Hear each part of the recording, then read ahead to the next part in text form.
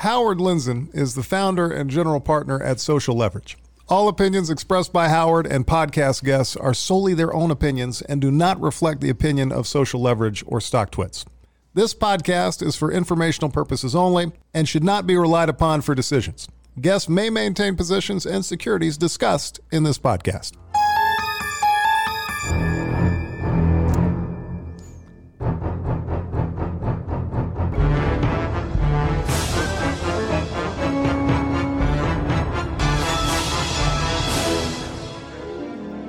And we are ready to go with Panic with Friends. Knut.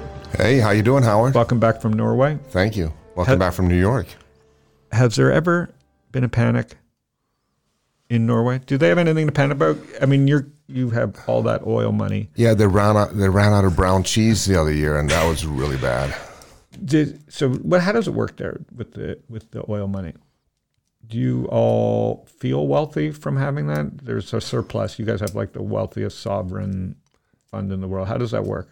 There's a fund that manages all the money from the oil income, and they're managing to dig into that very well every year to make sure that we deplete that resource as much as they possibly can. What are they spending it on? You mean investing it or giving it away? No, they give it away to poor countries, and they get wasted all around the world. Oh, so you yourself, there's no dividend that goes to each citizen every year? No. So wait a minute. What's the point of doing that? I don't know. So you guys don't get to flaunt it and just...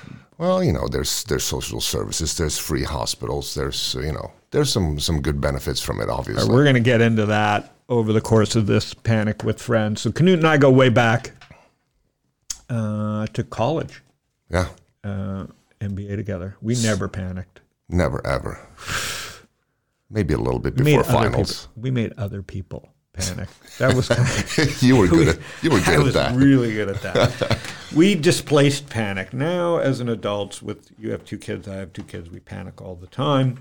And I thought this would be a good idea, Knut, because the market's, it's probably the first time for a lot of these Gen Zers, the market's kind of in a little bit of a panic mode.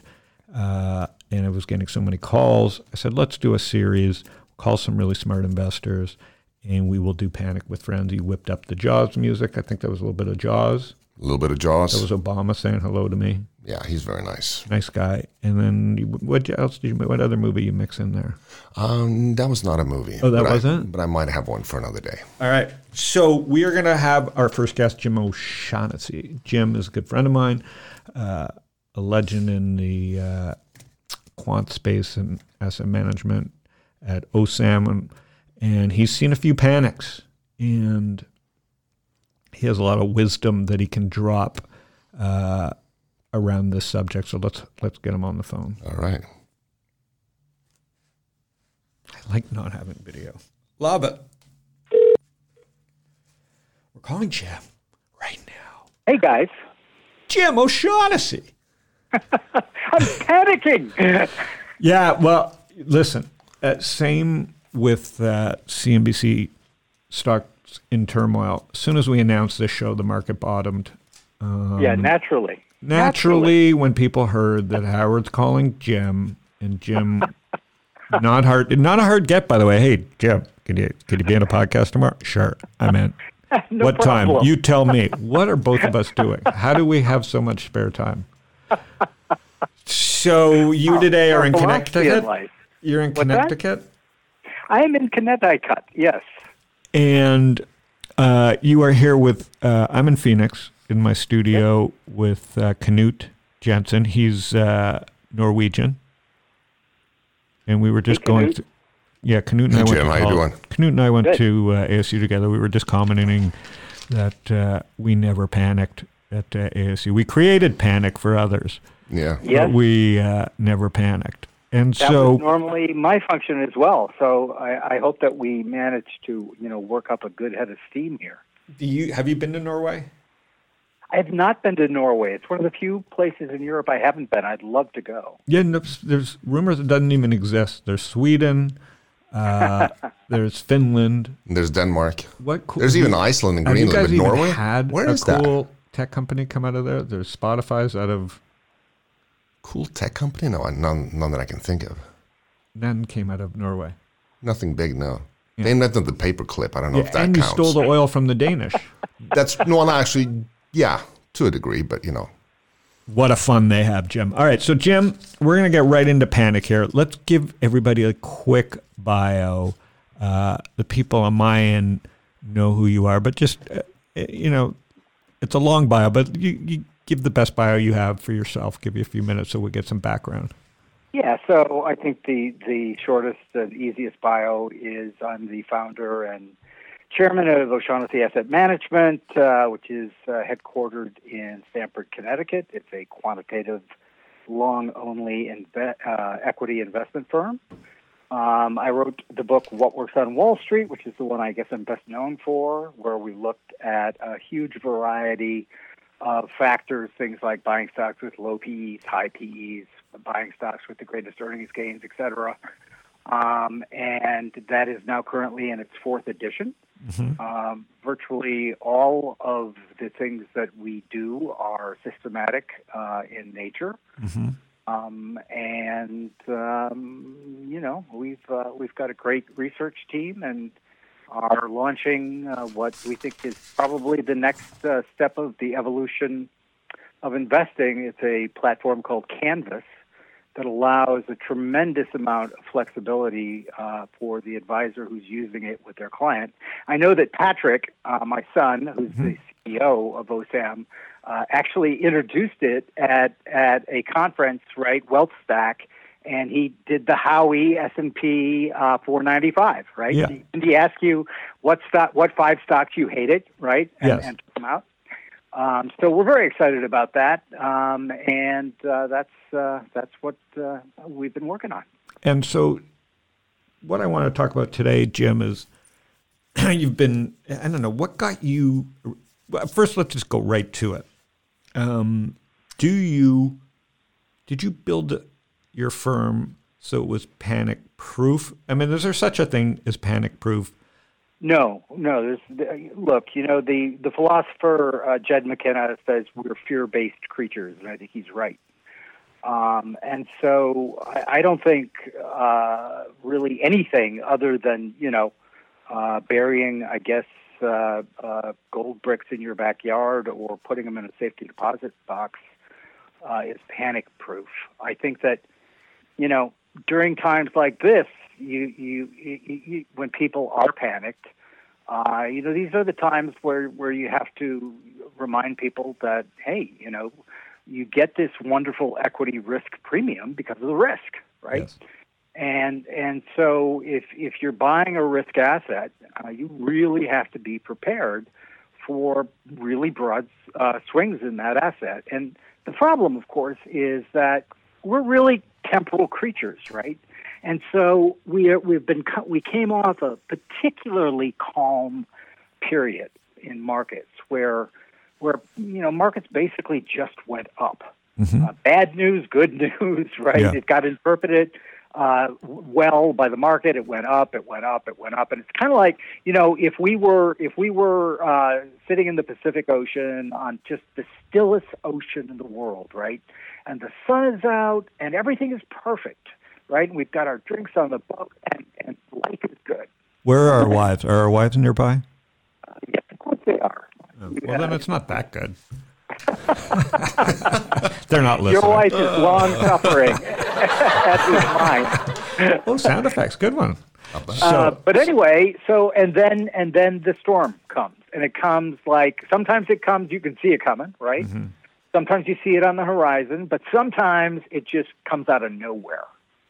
And it's the ones that come seemingly out of nowhere. And all of a sudden, the fear index, the VIX index goes from, 4 to 80, mm-hmm. and everybody is literally gripped by fear and panic. And, unfortunately, that's in our DNA. It's the way we evolved. Mm-hmm. And, it's actually, for its purposes, was really smart and really good, right?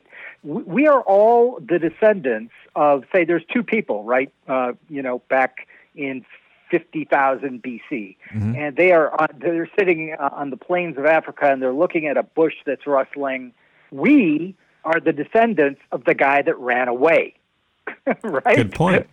We are not the descendants of the guy who went, oh, I wonder what that is, and goes over to the bush and gets eaten, right? So fear and panic is literally built into the oldest parts of our brain. Mm-hmm. And that's the other thing. I studied that a lot, as you know. Mm-hmm. And so what's really interesting about it is people can intellectually understand risk, right? Mm-hmm. And they yes you. If you're talking, especially if it's during a calm period in the market, right? Now you do understand that this can really swing around a lot. Oh, sure, yes. And do you really think that you're going to be able to handle it when it's down 20%? Well, sure. I find that if you actually use dollar figures with people, mm-hmm. it engages them a little bit more, right? Let's say they've got $1 million portfolio, and instead of saying, "Hey, could you handle it being down 50%?"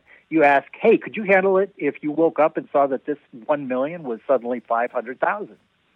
And it's interesting. It's because of the way our brains process. We don't do percentages well. We don't do math well at all. And so the other part of this is, recency bias is the idea that we expect what's been going on to continue going on. Yeah, I mean, the last time you looked at your portfolio, it was this. That's recency. I mean, it really comes down to the number. Oh, I had $1 million yesterday, and today I woke up and it's 800,000. Yes, and the other thing you got to throw on top of this is that it's in times like this, people want people who are saying very definitive things, right? Mm-hmm. The market is going to plunge, or the market's going to recover, and they gravitate towards those people who say it with the greatest amount of certainty. Mm-hmm. Well, we've been around this game for a long time, you and me, and we know that level of certainty is kind of absurd. Mm-hmm. The honest answer is, well, you know what? I have no idea what's going to happen for the rest of this year, maybe even the next 3 years. But if you look at the very long-term data, since the founding of the U.S. Stock Exchange in the late 1700s, it's a good long-term bet. People don't want to hear that, right? Mm-hmm. They want to hear, I know, the market is going to bottom. The bottom is in. The rally from lows is in place, blah, blah, blah, right? And the other thing that's really hard is we are really creatures of narrative. We want the story to make sense. We immediately gravitate towards stories. And you see me on Twitter always making fun of the journalists who are inventing all the reasons for why the market has done something, right? I joke that, we could probably have an AI program to do an even better job, right? Pick the words that are most searched and work them into your headline, up or down. Right. But people don't like to hear that. And another compounding problem is that people also don't really like to talk about money. I always say it's the last taboo, right? People will talk about their sex life until they're blue in the face. But, man, bring up money, and you start touching all these things that are real hot buttons. Because, it has to do with hierarchy, it has to do with status, it has to do with fear of not being able to provide for your family, with pride if you've done well, and it just goes on and on and on, right? And those emotional hot buttons, and, I have seen this time and time and time again. When you get conditions like this, the emotional part of your brain takes over, and evolution has made certain that those emotions are much, much stronger than willpower. So do you remember? Obviously, we can't take panic. So the question was, can't take panic out of our lives, and at some level, it's healthy. Obviously, when you're young, that's why I always told my kids just have fun. You'll have plenty of time to be stressed out. Even my daughter, I sent her away on spring break, and she's like, oh, and I'm like, hey, read a book, put your phone down, see you in 3 days. But you're 21 years old, so you'll have plenty of time to worry about things. Do you remember the first time that you, and not forgetting girls or dances or school grades or whatever, do you remember the first time you had enough money or didn't have enough money that you panicked? So yeah, it was later in life. My background is I come from a very well-to-do family. My grandfather was a very successful entrepreneur who kind of did a Bill Gates and Warren Buffett, but back in the day. He basically gave away 95% of his fortune during his own lifetime, which I'm very proud of. And yet, things were certainly not tough for me. Got it, right. Or us. But, there was a point when I was still deep into what works on Wall Street research and building a house in Greenwich because I'd moved here from St. Paul with my wife and 2 small children. I have 3 kids now, but it was just 2 when we moved. And kind of was looking at the bank account and had some clients, but not many. And the bank account was getting drained by the house. Mm-hmm. And that caused me a great deal of concern. So, yeah, yes, I felt it very strongly then. It's one of those things in life that I think, unfortunately, even the most fortunate people at some point have to struggle with it. And what about the markets? Have you ever panicked over, you've built a business in the markets. You remember the first time you worried about whether it's redemptions or what's going to happen tomorrow with your systems? Because you've built more of a quantitative system. So at some point you're walking away from the systems and you have to say the systems are going to do their thing. You've told your LPs this is how the systems are going to work. Everybody signed on the dotted line that this is how it's going to work. And then, if the market does its thing and it takes the system to its brink. So walk me through that. Because that's probably where the panic is in your system. Yeah. It's not around your own personal, it's around the business. Yeah, exactly. And I really have to say that I've been very fortunate and blessed in that I have so internalized the probabilistic nature of the world that I really, I have a quality which can cause a lot of problems in normal times, but during crises, I get a lot calmer, right? And during the financial crisis, my co-CIO said to me a few years ago, he goes, "Do you realize that I looked in your office every morning when I came in?" And I went "No, why?" And he goes, "It just gave me, it made me feel real good because I saw you weren't panicked. You were, it was business as usual." But if you go back to 1987, right, mm-hmm. the crash, mm-hmm. I didn't have a firm then, but I was trading options, right? Mm-hmm. And I had come up with a pretty nifty mathematical model. Stocks or on everything? Stocks mostly. Remember the OEX and XMI, okay. the old broad index? Mm-hmm. And I'd come up with a pretty neat thing that looked at that made its determinations of being long, short, or flat, having puts and calls, etc., using the implied volatility differences from the Black-Scholes options pricing model. Okay. And so going into the crash of '87, I had now remember, I'm 27 years old, right? And I have a son and a daughter on the way. So going into the crash of '87, I had amassed the biggest put position I'd ever had. And it was meaningful, right?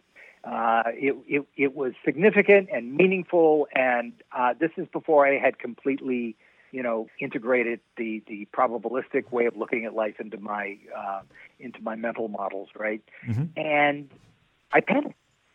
So a lot of people who haven't studied the crash don't remember that it was a 2-day thing, not a 1-day thing. It was a Friday and a Monday. Yeah, it was a Friday. But could you say I was so young and I didn't have money. I was working on it on a trade desk. So I remember Friday being busy, but not because it wasn't my money. It didn't really register until Monday. So you knew something was going on that Friday? Right. So, but here's what happened, right? So, sometimes the trade that ends up being just on the face of it, your worst trade becomes your best trade. Because what happened on Friday was the market was down, several percent. And I had like one of the first modems that hooked up to quote machines. You were a geek. Yeah, I was a total geek. Mm-hmm. And so I'm watching this, right? And I just literally feel the panic rising in me because I just read, I took a lot of letters and I read everything that I could get my hands on. And basically, the consensus opinion was that if we had like a big down day, that would be it, and it would be a washout. So literally, I panicked as the market started to kind of creep back up, right? So it was down, I can't remember what percent, but significant, right? Mm-hmm. And then it just started to kind of go the other way, and I thought, damn it, this is it, man. That was the bottom. And I sold the entire put position, right? I didn't lose money, but I didn't make much money. And then, of course, the crash happened on Monday. And you would have made a fortune. I would have made a fortune, a literal fortune. But I actually wrote about it, and I'll put it up on Twitter again when you let this podcast out, because it really taught me about, oh my God, I got to do something about these emotions.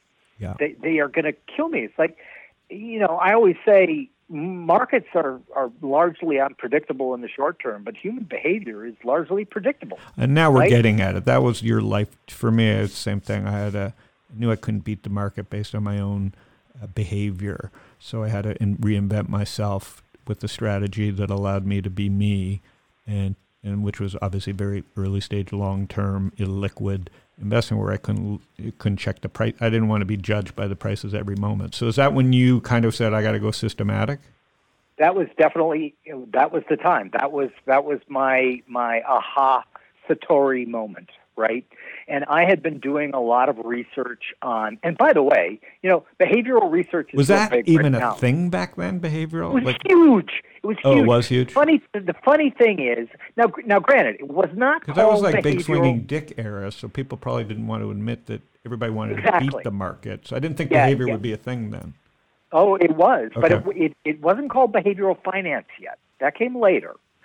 But the idea of studying outcomes of systematic, empirically derived models making predictions, and making predictions the human way, had been done in a variety of things, like college admissions, recidivism in prisoners, a whole host of these things, and doctors making diagnoses.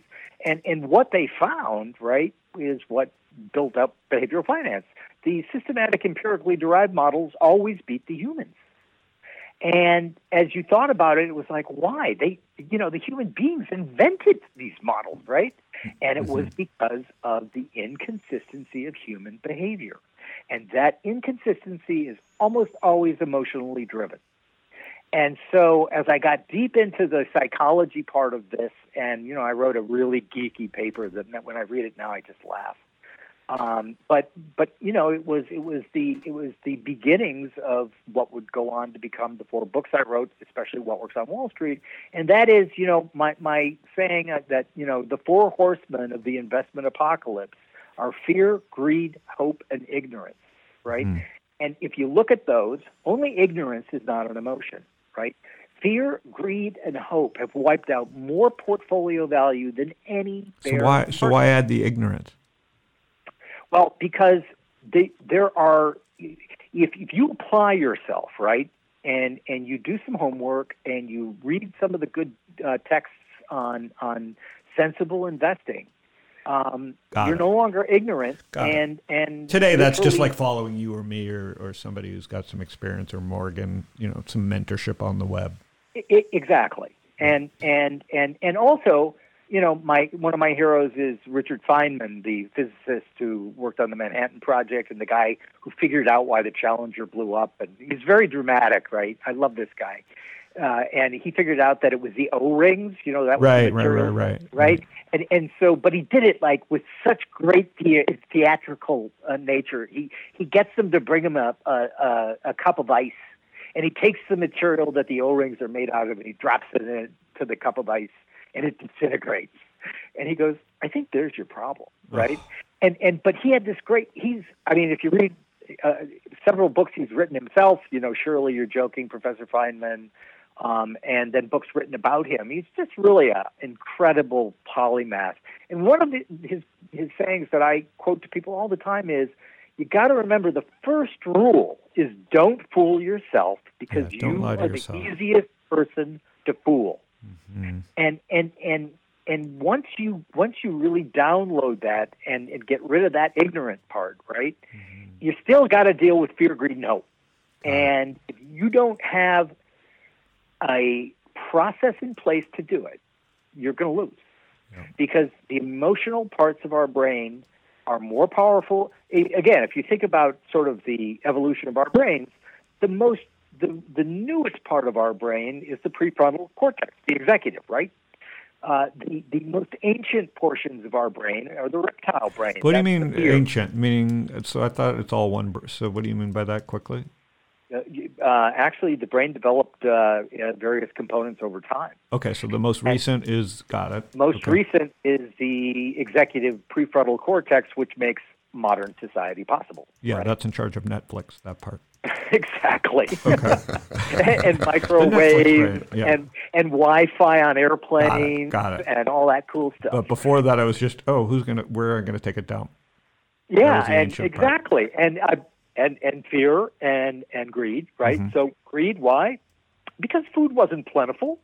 Mm-hmm. If you came on like a bush full of really tasty berries, you might not, you learned to share, but you ate a bunch first, right? Hmm. Because you were hungry and you were greedy, right? Yeah, Greedy it's like for the life. Norwegians do that with oil. I resemble that remark. You skim. So exactly. But- Okay, that's interesting. Yep. Yeah, but so anyway, those centers of our brain are much, much older and much more powerful. And quite literally, you can see this, and this is why I advocate everyone keep like a journal, an inventive journal. So we get right to that. If you feel shitty right now, the number one thing in the panic mode is write shit down. The greatest thing that's happening, and this is why the idea to quickly do this show on the spot, is panic is, it's like walking into the Dead Sea with a cut. The markets are going to find that you shaved your armpits before you went into the Dead Sea. The markets are going to find that place to cut you. The markets will always find your weakest link, and that is where they will attack. Yep. They will attack your fear, hope, ignorance, and greed. And Yep. So that's good. I mean, if I'd done my homework, which I never do, we'd probably have led with that. And, but that's the beauty of podcasting. They got to listen to the whole thing. So knowing that, let's go now to what people should do when they first time invest. So you have kids, you talk to them maybe about investing or not, but everybody who's listening here is like obviously going to be interested in hearing what we think about panic. So it's happened, like it's too late. We are in the middle of it. Yeah. And fear, greed, hope, ignorance, throw them out the window. Like, let's help people understand what's happening and what they're supposed to do when they're panicked. Do you have any advice for people when they're panicked? Absolutely. So first off, write it down, right? Because that is a very cathartic experience, Yep. right? It's one of the reasons why, and talk, if you have a really good friend or your husband or your wife, right? Mm-hmm. Talk about it. Yeah. And explain it, because there's this idea in psychology, it's called talk therapy, right? And what they found is people who are able to simply express verbally, right, or in writing, mm-hmm. their fears or the things that they're really worried about, etc., it really helps them. Mm-hmm. And what's really interesting is who you're talking to. It doesn't have to be a trained psychologist. Now, obviously, it'd probably be better to train psychologists because they're trained to ask the pertinent questions. But, I have a professional. Do you see a professional, or have you? Not for markets or anything like that. No, I'm just in general in life. I have this thing that is way too long to explain, which is called it's a mind-body problem. Got it. But so you believe in the whole system of it. I do. Yeah, I do. So do I. And I think that it's very healthy to be able to talk with someone else about things that are bothering you. Yes. So do that. Mm-hmm. Write it down, mm-hmm. and then contemplate and don't do anything right now, right? So maybe you were overexposed to equities, right? Well, everybody is when a cut like this just happened. I only was 50% exposed, and I wake up and I was stressed. That's why I had the idea to do this. Like, I don't like seeing my account down, even under 50% bonds, 50% stocks, forgetting homes and other junk and all our stuff. Right. But what happens is people just start staring. We all do. Maybe not you, or maybe not 10% of the population. But all I know is you might as well shut everything down because everybody's internally focused on their own wounds. Yeah, and actually that starts a chain reaction, right? Yeah. Where you telescope your attention. Yeah. And we're all in the. I love that word. You just see it in people's eyes. Like, people were calling me, and I want to help the companies, but I got my own shit that I got to deal with, because I know when I open up my account, I'm going to see red. I'm going to see big number losses. So we've telescoped our attention, and so people need to understand that that's happening to everybody. Yep. And what happens is that starts a very short loop feedback, right? So you're looking at those numbers, as you say, right? They're red. Mm-hmm. That increases your panic. It increases your cortisol levels. Mm-hmm. And then suddenly everything becomes a bad thing to see. There's a, Google reticular activating system. And basically the idea behind the reticular activating system is you literally see what you're focusing on. Right? So as an example, if you don't normally, and I've done this, it's really interesting. It really works. If you don't normally think about, cars of a certain color or whatever, think of a car color that you almost never see, right? And come up with it. In my case, it was a green car. And I thought, and now for the next 24 hours, I'm going to try to count as many green cars as I see. And I was guessing that I would see like 5. Right. You see 5 You know how many I saw? Yep. 47. Right. And the reason behind that is because the reticular activating system was activated. It said, look for green cars. And so my attention got focused on that. Voila, there are green cars.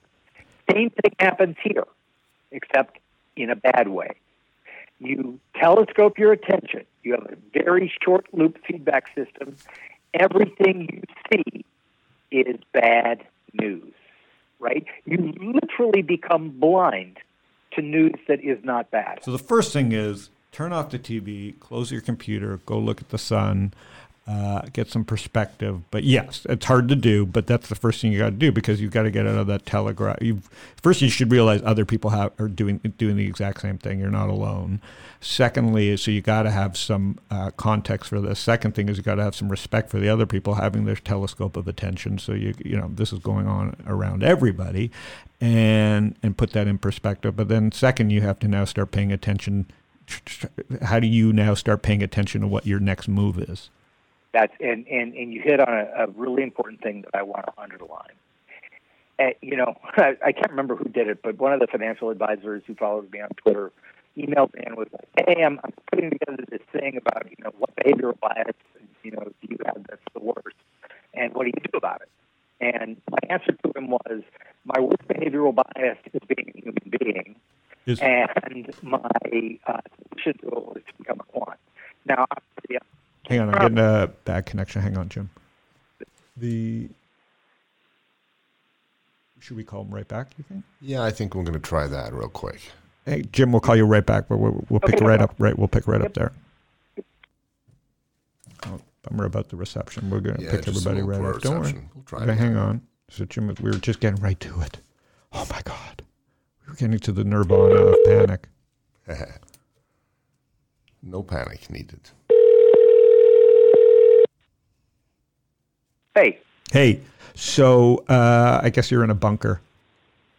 I'm not in a bunker. I'm in my house. You're lathered in Purell.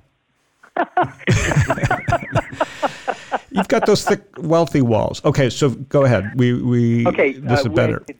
Did we capture the whole yeah, we captured everything. Yeah. Okay.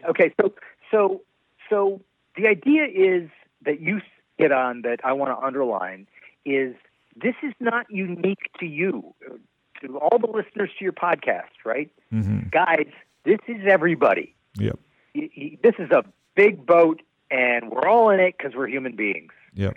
And so don't feel like, oh, I'm just Right. Everybody's thinking about the one guy on Twitter who's short the market. And it's exactly just right. Yeah, the lying. Listen, I try and be honest with people. Like, even though it's 50% long, and I've been conservative, and not making as much money as everybody on the way up, I try and remind people it's like we're all long. We all lost money. Whoop. Now we're just randomly hanging up on Jim. He should still be there. Jim? Yeah. Oh, okay. What Sorry. happened?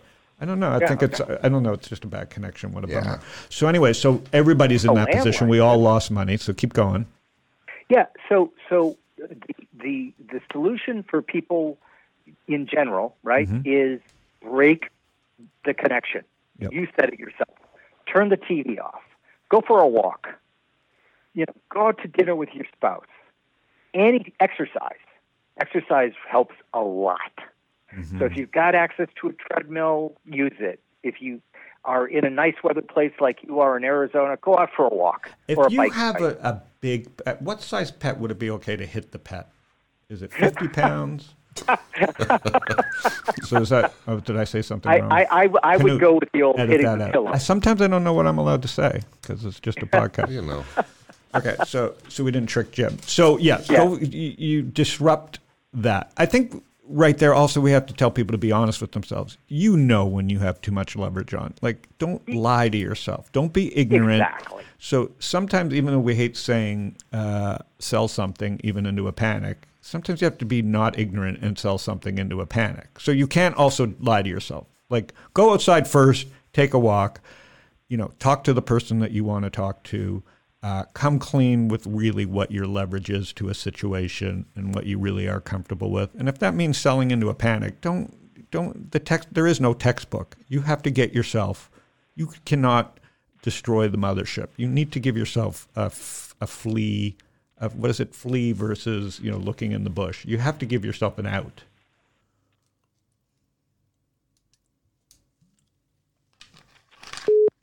Oop. We pissed him off. Yeah, I know. We got a professional operation here over at the panic office. Exactly. We're not panicked at all. No, I'm not panicked. I can't fire you. I don't know how to work any of the equipment. Oh, now he's got another podcast call. He's in such high demand. He had to call his wife about something. I don't know. We'll try him again. Okay. We were getting there. We'll edit a little bit of this together, but I just want to get it out. Hence the joy of we're in a professional studio, but poor Jim, I think, is in the basement somewhere. Yeah, sorry. It's okay. Yeah. So anyway, we were saying, go ahead. Yeah, you're absolutely right. You try to just get perspective. And it's really hard for a lot of people to do that, right? Mm-hmm. I'm very lucky in that, I look at the world kind of like under a probability function, right? And so I'm never like totally certain or one way or the other. Now I have convictions, right? But if you lock yourself in, right, to a particular point of view, then you start equating that with you, right? You often see people say, "Oh, I'm going to die on this hill," right? Mm-hmm. And I'm more along Patton's lines of no, make the other poor dumb bastard die on his hill, right? So when you equate your opinions or your convictions with your ego, that is a really bad combination because you start doing things for the wrong reasons, and again you get into a bad cascade and feedback, and that's not good. So, and basically, have a process that you can let work, and then the hard part, let it work. Let it work. First, write it down. Find someone to talk to. Be honest with yourself. Get rid of the ignorance at all levels. Test yourself on ignorance, and then stay in the game is obviously very important. In 2009, Now, maybe it came from experience. You felt, or maybe in hindsight you weren't even that happy about it, but it did work out. You wrote this long piece about, everything was going to be okay, right? Yeah. You linked to it. Like, what made you so confident or conviction in 2009 that the other side was here? Yeah. So again, the numbers, right? At that period, when I wrote that piece, was called a generational buying opportunity. And when was it? And it was March of 2009 that I published it. Yeah, I wrote something the same in March 2009, but it was a paragraph. So it's the same thing. It was like a tweet. Yeah. So mine was like most things. I let the empirical facts guide what I think. Mm-hmm. And, at that point in time, we were seeing all kinds of things that hadn't happened since like the 1940s. For example, the 30-year Treasury had outperformed the S&P for the previous 20 and 30 years. Right. That only happened 2 other times in the historical data that we have. And that was in, the 30 years and 20 years ending 1942 and 1940. So that was a signal to you, yeah. Yeah, but then also just valuations, we also looked at, okay, let's look at the 50 worst 10-year performances, right? Yep.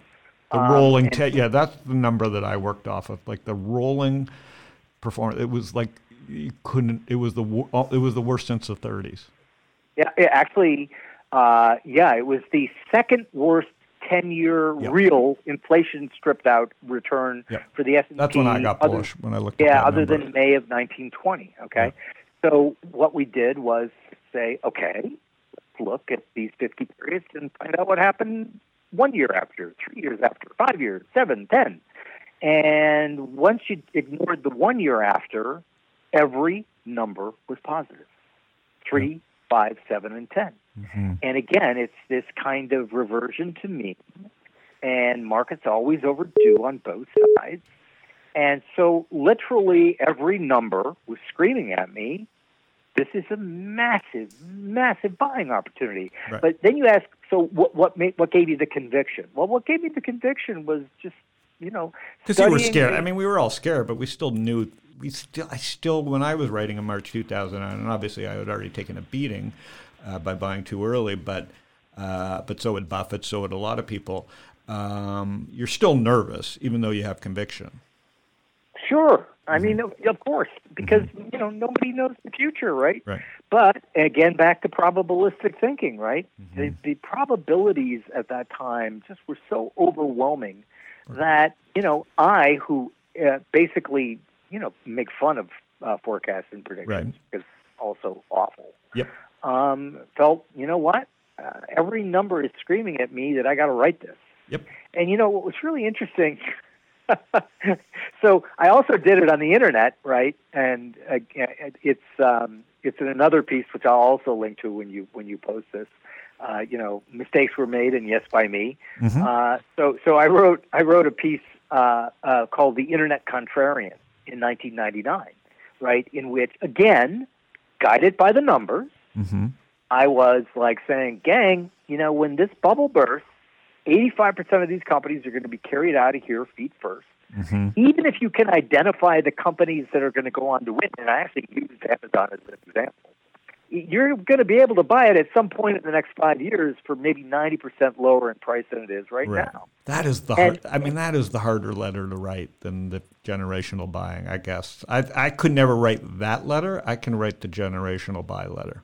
Yeah, so that's cool that you wrote both. Really interesting about that piece, I got more hate, both real mail between 1999, but email as well, than I'd ever gotten on anything I'd ever published, ever. But and that goes without saying. Yeah, it absolutely does, right? Because you're not drinking from the same punch bowl, and people get crazy.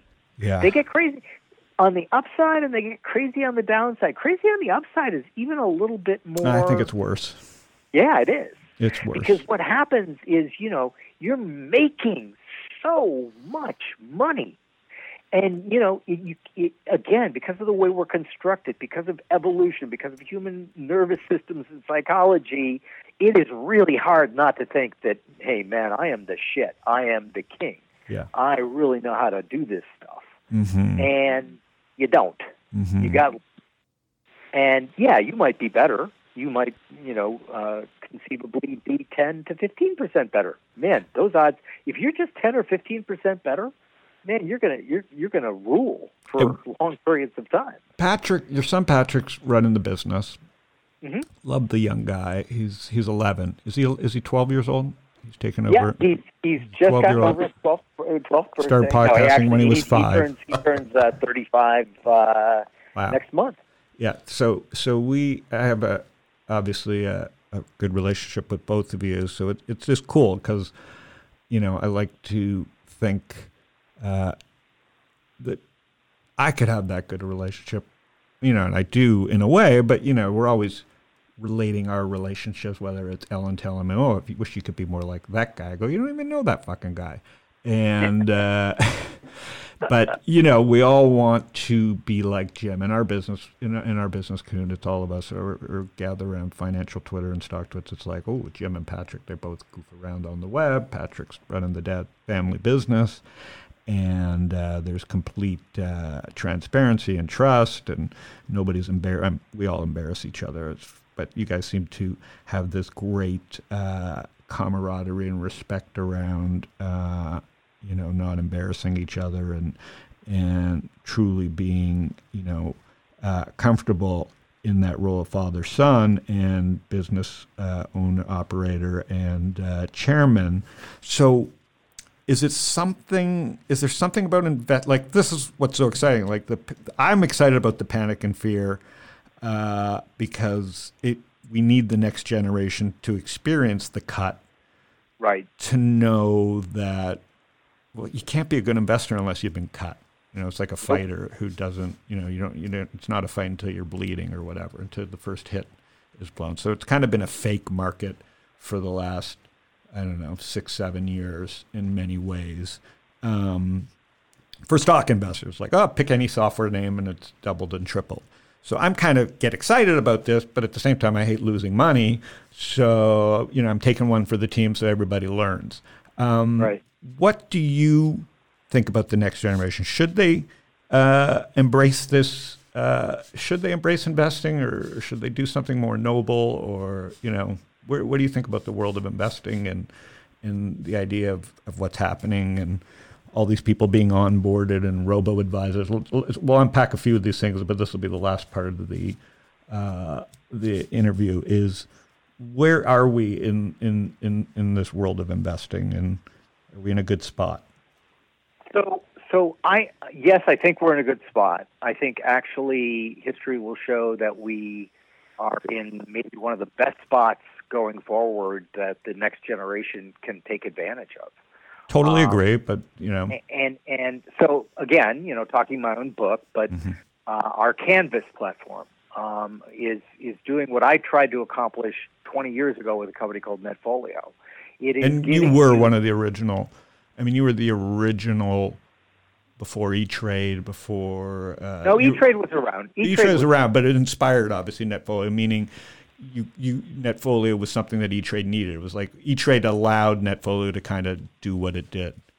Exactly. And create portfolios and do all kinds of cool things on the internet. So Netfolio was an online investment advisor. I even got a patent for it, which, patent trolls said that I should have tried to enforce, which is silly. But so Canvas, is Patrick's take on that, right? And it is a world of optionality.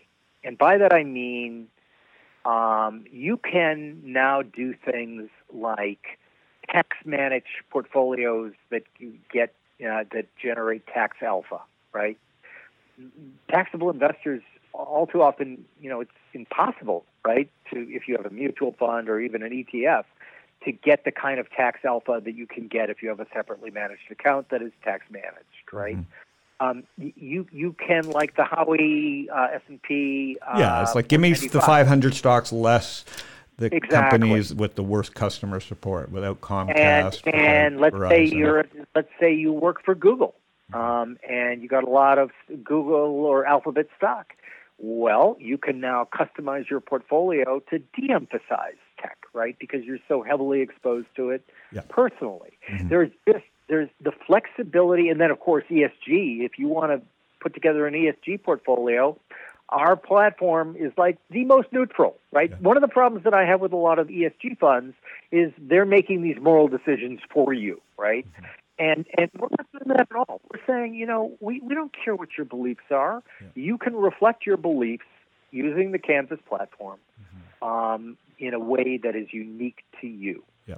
So you believe in stock picking, or you're not, I would say, are you a robo proponent because it gets more people online? We're not robo. I'm just, I don't want to start a fight, but I'm very anti-robo. It's actually a good conversation because our clients are financial advisors, right? So there is an intermediary between us and the end user, who is a financial professional, right? And so that financial advisor and professional now has more flexibility built in with the Canvas platform for his client or her client than they ever have had historically, ever. Yep. And because of that, we think that this idea of customization and all of the benefits that you can derive from it, from tax harvesting to de-emphasizing something you're personally heavily exposed to, ESG, to whatever you want. I mean, even if you hate 5 stocks, you don't have to own them. I agree. And so I think that is where we're evolving. Yeah. And I think that that's a great thing because it's the greatest time. If you may be a little ahead of the curve because we can't predict when the end of this quote passive active debate ends and what is passive and what is active.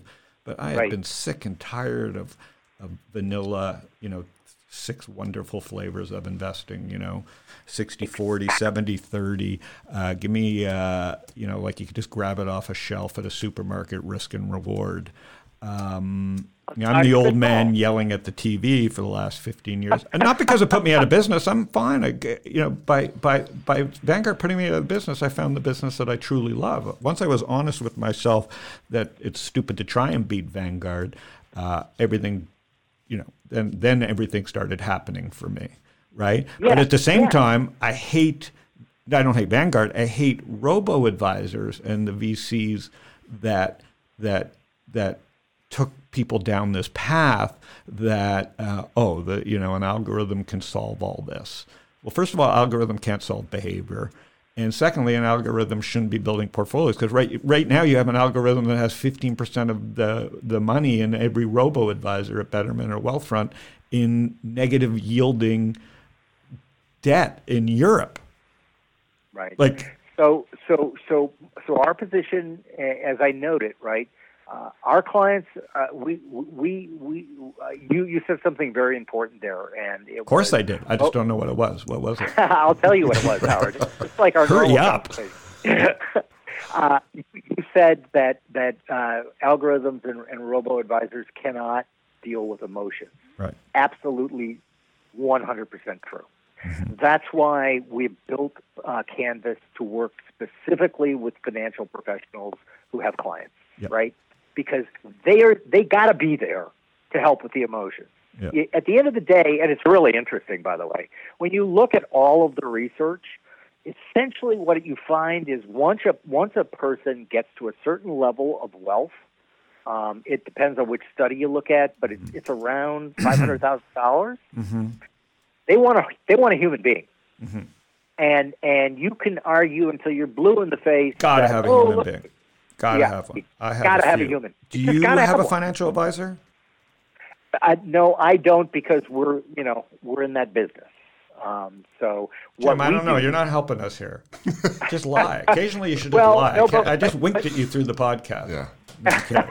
You didn't see it. Of course, Howard. Of course, I have. I have lie, but you know what I mean. I even have Charlie. I've delegated this to an advisor. You just literally don't ask anybody. Well, see, again, this is our business, Yeah. right? And we have a family office. But you believe that people should have financial advisor. Absolutely. Yeah. 100%. Yeah. And that's a big change of my belief structure, by the way. When I was too. younger, Me too. when I was Even younger, 5 years ago, I made fun of financial advisors, and I still Yep. do because, like lawyers, most of them aren't good. But there is nothing more important than a financial advisor. Absolutely true. Yep. Absolutely true. And I came to that understanding, just through experience. Yep. And so the world is going to be good financial advisors, oyster, because look, you started this question with, should the next generation invest? Well, of course they should. Yes. You have to, right? Have because to. who knows? The government can make all sorts of promises, right? Oh yeah, you'll get Social Security. Oh yeah, you'll get this. Oh yeah, you'll get that.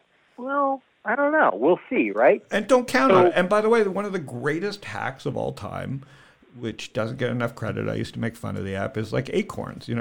That's the greatest hack to pay yourself first. There used to be the saying that, oh, Howard, you just pay yourself first. I don't know what the fuck that means. I mean, I get my paycheck, and then I pay my bills. I sit down at my desk, and then I put everything in Quicken, and I realize I'm negative $400 a month.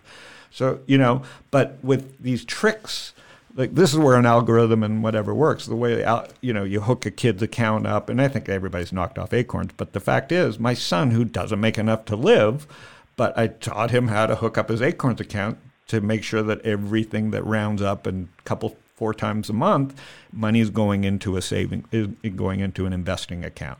Meaning, there was a hack that actually works. Meaning, worry about it later, but you've saved something off the top for yourself.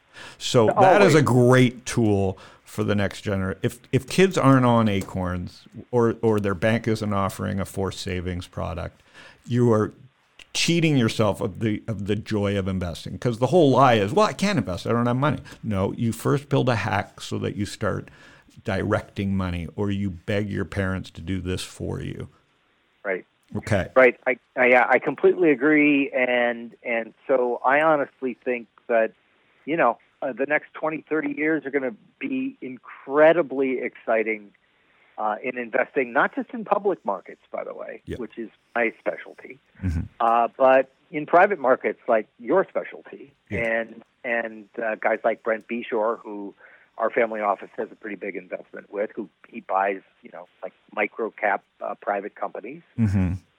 And where it requires, it's as Brent says, it requires a lot of steak dinners and getting to know people, and, all that kind of stuff. And so I just think that particularly people in America, because this is kind of the epicenter for it's all getting invented here, are really going to have so many incredible opportunities and options that it's good for the younger. And by the way, this also gives me the opportunity to let's stop with the millennial bashing. It's a joke. It's like, these kids are so smart. They're so smart. And just cut it out. Just stop. Yep. It's silly to me, right? And I own and operate too, like I say. So I know, and I have 3. Yeah.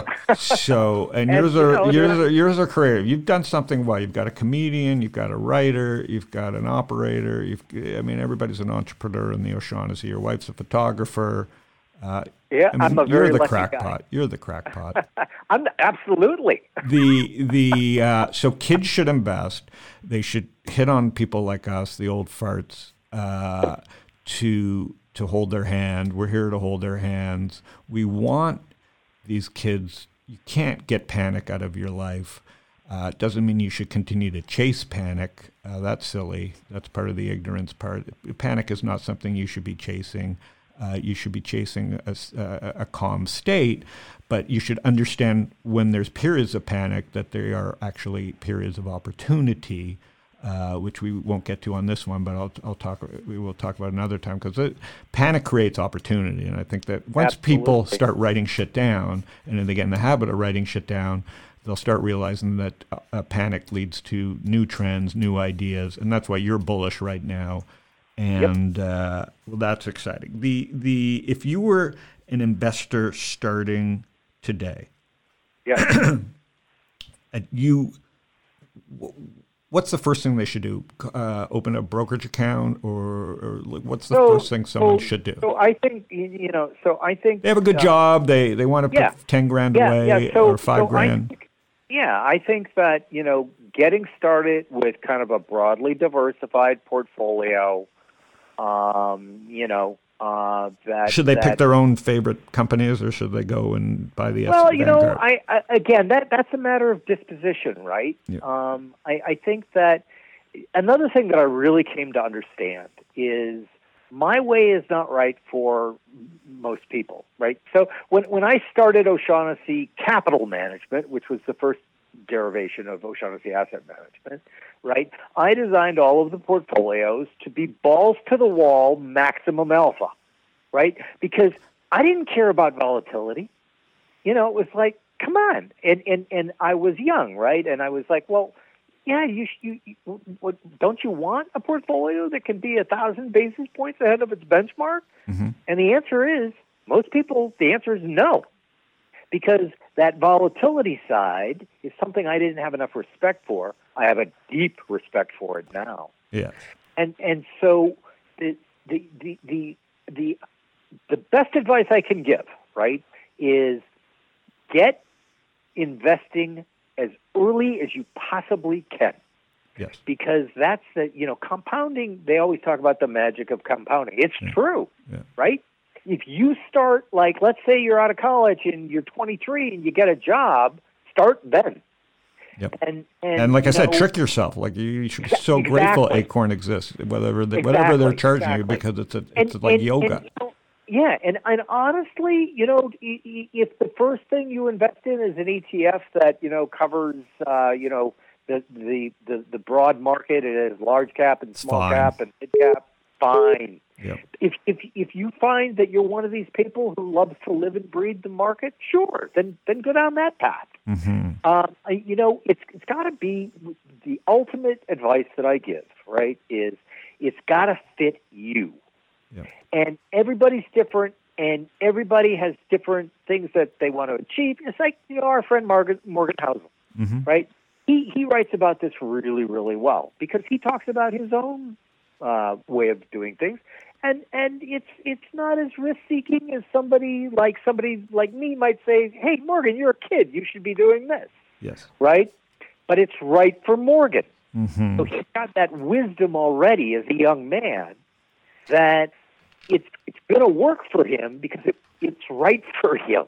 Yeah. And that brings us right back to financial advisors. When you can afford one, hire them. Yeah. Because they will work with you to find out what is right for you. And literally, and again, it's why I get so excited about Canvas, everybody's different. Yes, of course, we can make general categories, right? Mm-hmm. But the fact is, if you can't stick to the underlying process, it's worthless. Mm-hmm. If you invest thinking that you're going to invest for alpha, and then you sell when the market's down or your portfolio is down 10%, you made the wrong choice. Mm-hmm. And you need to learn from that, and you need to adjust the way you invest. Is there a fast way? Is there anything that is out there that people can learn to figure out what type of risk tolerance? Like, if people want to be honest with themselves, or is it just based on age? If you're 20, pin your ears back and stop worrying. It's not just based on age. I think it was Jason Zweig who said this, and I think it's a great metaphor. He goes, like, most risk management models are like showing a picture of a snake to somebody, right? Mm-hmm. And he goes, a real risk management model would be throwing a live snake in their lap. And I think he's right. Right? A picture of a snake, yeah, sure, I can deal with that. The real snake in your lap, you're probably going to freak out. Right. So, the answer to your question, and I wish this weren't true, but it's again it's a very nuanced thing. Yeah, start with age, right? Yeah. So look, if you're going to be reckless when you're young. Yeah. Right, because you've got so much road ahead of you. Yep.